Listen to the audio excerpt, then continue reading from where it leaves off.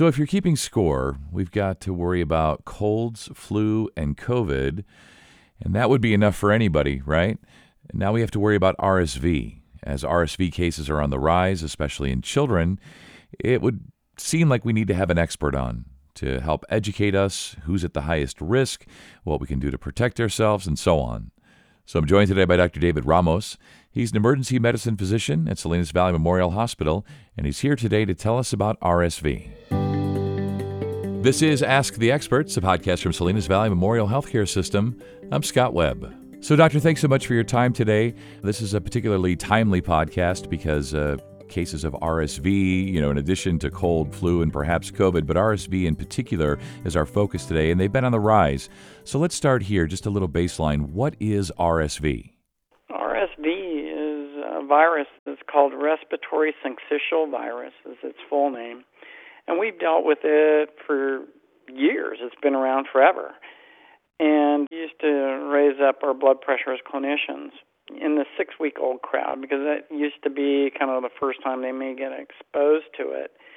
And because how 6-week-olds react to it and the nature and small airways that they have, they could get things that other people didn't get. So, RSV can be gotten by anybody in the population.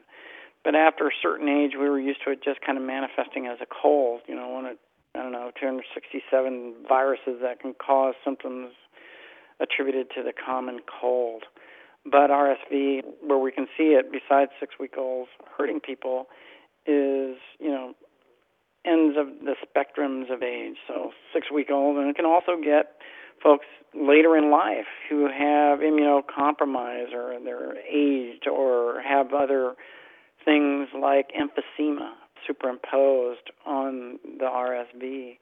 So those are the things that you look at in terms of what is RSV. Yeah, and do we know, Doctor, it just seems like it's sort of being talked about more, right? Media, social media, word of mouth, whatever it is, it just seems like it's more prevalent right now. And I don't know if that's just in California or everywhere, but do we have a sense, do clinicians have a sense of why it seems so prevalent at the moment? There's a couple of reasons. One, RSV can just sometimes do things a little worse one year than the other. It's kind of like flu. Not so much as specifics driven as influenza, but it can do that year to year. We can have a bad year and a good year. And I would tell you that it's happening everywhere in the U.S. right now. I'm talking, to colleagues not only up the road from us here at our tertiary care centers, but folks back home. I went to school in Kansas, University of Kansas, and talking to colleagues that are in the pediatric emergency room there. They're inundated. Everybody in the nation is inundated. And reasons, one, I think we're having a worse season, but two, it's kind of a backlash of our COVID restrictions, right? And I don't want to blame COVID, and I don't want to blame anybody's restrictions. It was just kids have been apart. So we're seeing it mostly in kids. We're seeing, the adults get the colds, but being that we've had kids away from each other, they haven't been able to mix up the way that they used to 2 or 3 years ago when they're going to daycare and going to school. And we've had mask mandates. They don't mix up these things, and they don't get to step in the water the way they used to early and a little more gently, as it were, from an immunologic standpoint. Does that make sense the way I'm saying it? Yeah, it does. We're just used to doing things a certain way. Our bodies are used to it, and we've removed that. And so now they haven't had the exposures to RSV and other viruses, and so now they're kind of thrown into the deep end, and we're seeing what this looks like. And kids in particular have to catch up immunologically, and this hits them harder than we've seen in a long time with any other virus, but RSV in particular. And not only are we seeing it in the 6-week-olds, but we're seeing it older, 4 or 5 years, because these folks aren't, like I said, they weren't getting exposed at 6 weeks or 2 years or anything else. So that's, I think, what we're seeing.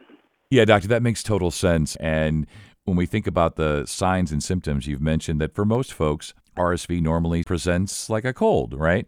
Is that different now with RSV, especially in the younger population? So basically, what are the signs and symptoms? Are they different from cold, flu, and COVID? No, not at first. They get a little fever and they get a little cough and things like that. And again, like I was telling you before, what we ran into, when you get these sort of things in a small level, you get a bit of inflammation in your airways and a lot of secretions. And as you get older, those airways can handle that a lot better. You cough, you clear things. They don't cause the problems that they do in a younger population. The problem they have with younger populations, those bronchioles, those airways, those as they move smaller down, they don't have the area and wherewithal to resist, particularly the secretions that these things cause.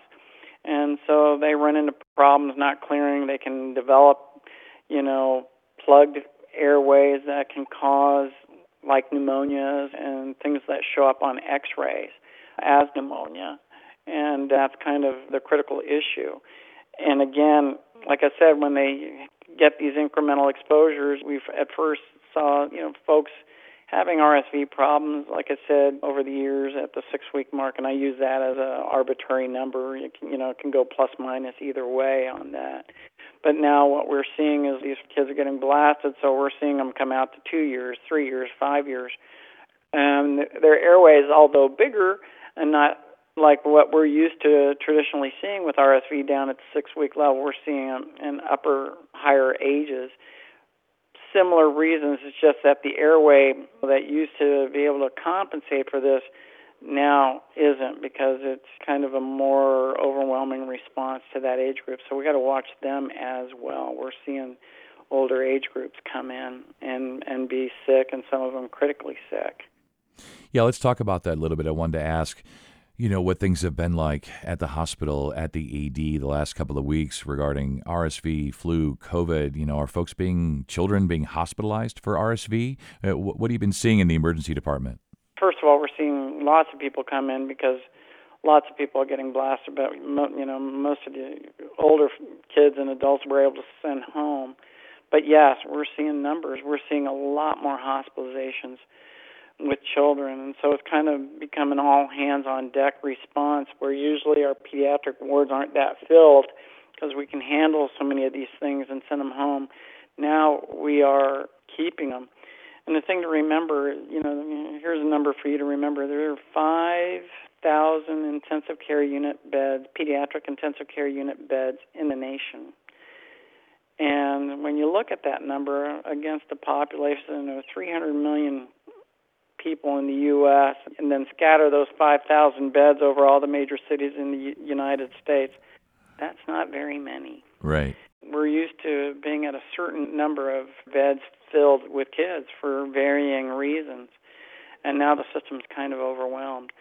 So what we're seeing is this surge, and the places that we usually send to Lucille Packard, UCSF, Children's, and stuff up and down this coast, up towards San Francisco, they're just overwhelmed and filled. All of these hospitals, and we're just one, there's many other hospitals that are being surged like this and forced to hold their own kids and do more intensive care than they are used to doing.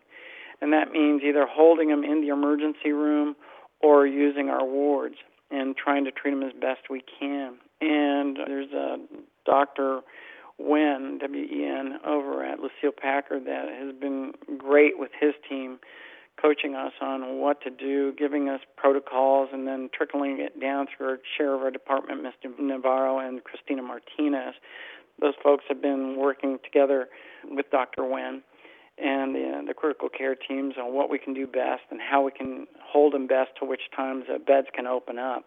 Everybody's working around the clock to figure out how to best safely do this. And then we're working with our local pediatricians and family practice docs. If they have somebody that we've admitted and they get worse on the wards where they usually didn't, then we're training them up to take care of these patients as well. So in answer to your question, we're seeing surges like we've never seen before.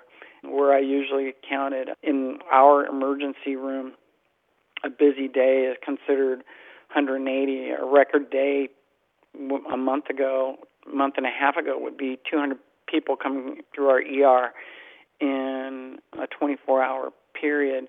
we are now seeing commonly every day about 240, 250 people. A record day is 300 people. That's a lot. That's a lot for our emergency room.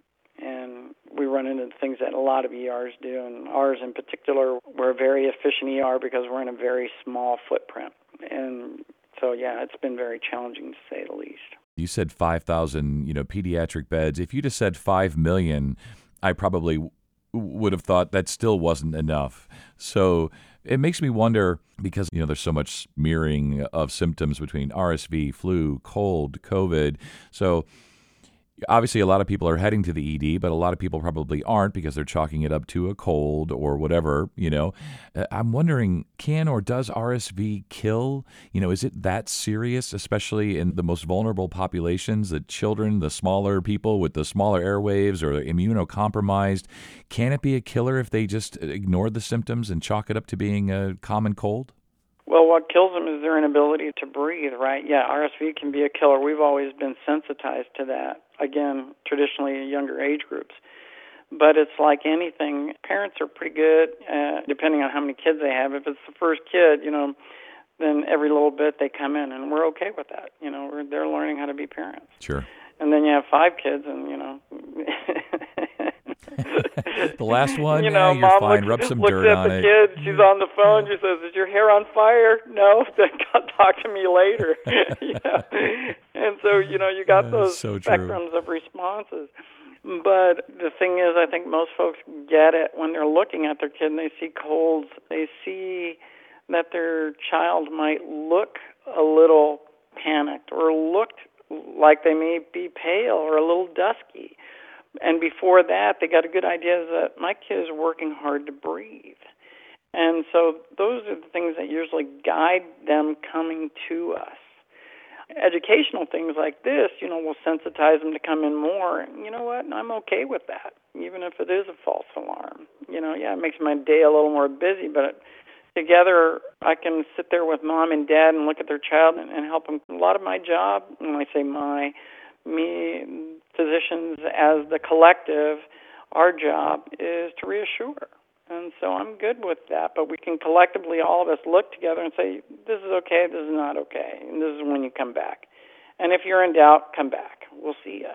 Yeah, it's like a cold is a cold, right? And a cold may also be COVID or might lead to flu, and just sort of like get my mind around this a little bit. But RSV is a little bit different, right? If I'm understanding you, that yeah, there may be some of the symptoms that mirror cold and flu and perhaps COVID. But if your child is struggling to breathe, right, if they clearly are having trouble breathing, they have that sort of panicked look on their face, as you say, better to be safe than sorry, head to the ED, right? Correct. What's different with RSV, traditionally it hasn't killed that many. It could be that serious that we watch for it. But now, like I said, we're seeing more and more kids seriously ill with it. And so our awareness and our clinical expertise is, in terms of assessment and treatment, are heightened right now in this season because of all the stuff that we discussed while and when we're seeing it hit kids so hard. Doctor, I appreciate your time. We had some laughs along the way, but RSV is serious, and we want folks to take it seriously. If it looks like your child is struggling to breathe, that's a great time to head to the ED, and better to be safe than sorry. And as we've talked about, for things where there are vaccines, get those. Wear your mask, even if it's optional, because that can help. Wash your hands and so forth. So, Doctor, thanks so much for your time today. You stay well. Likewise. You take care. And for a complete list of all of our podcasts, please visit svmh.com. And if you found this podcast to be helpful, please be sure to tell a friend, neighbor, or family member, and subscribe, rate, and review this podcast. And check out the entire podcast library for additional topics of interest. This is Ask the Experts from Salinas Valley Memorial Healthcare System. I'm Scott Webb. Stay well, and we'll talk again next time.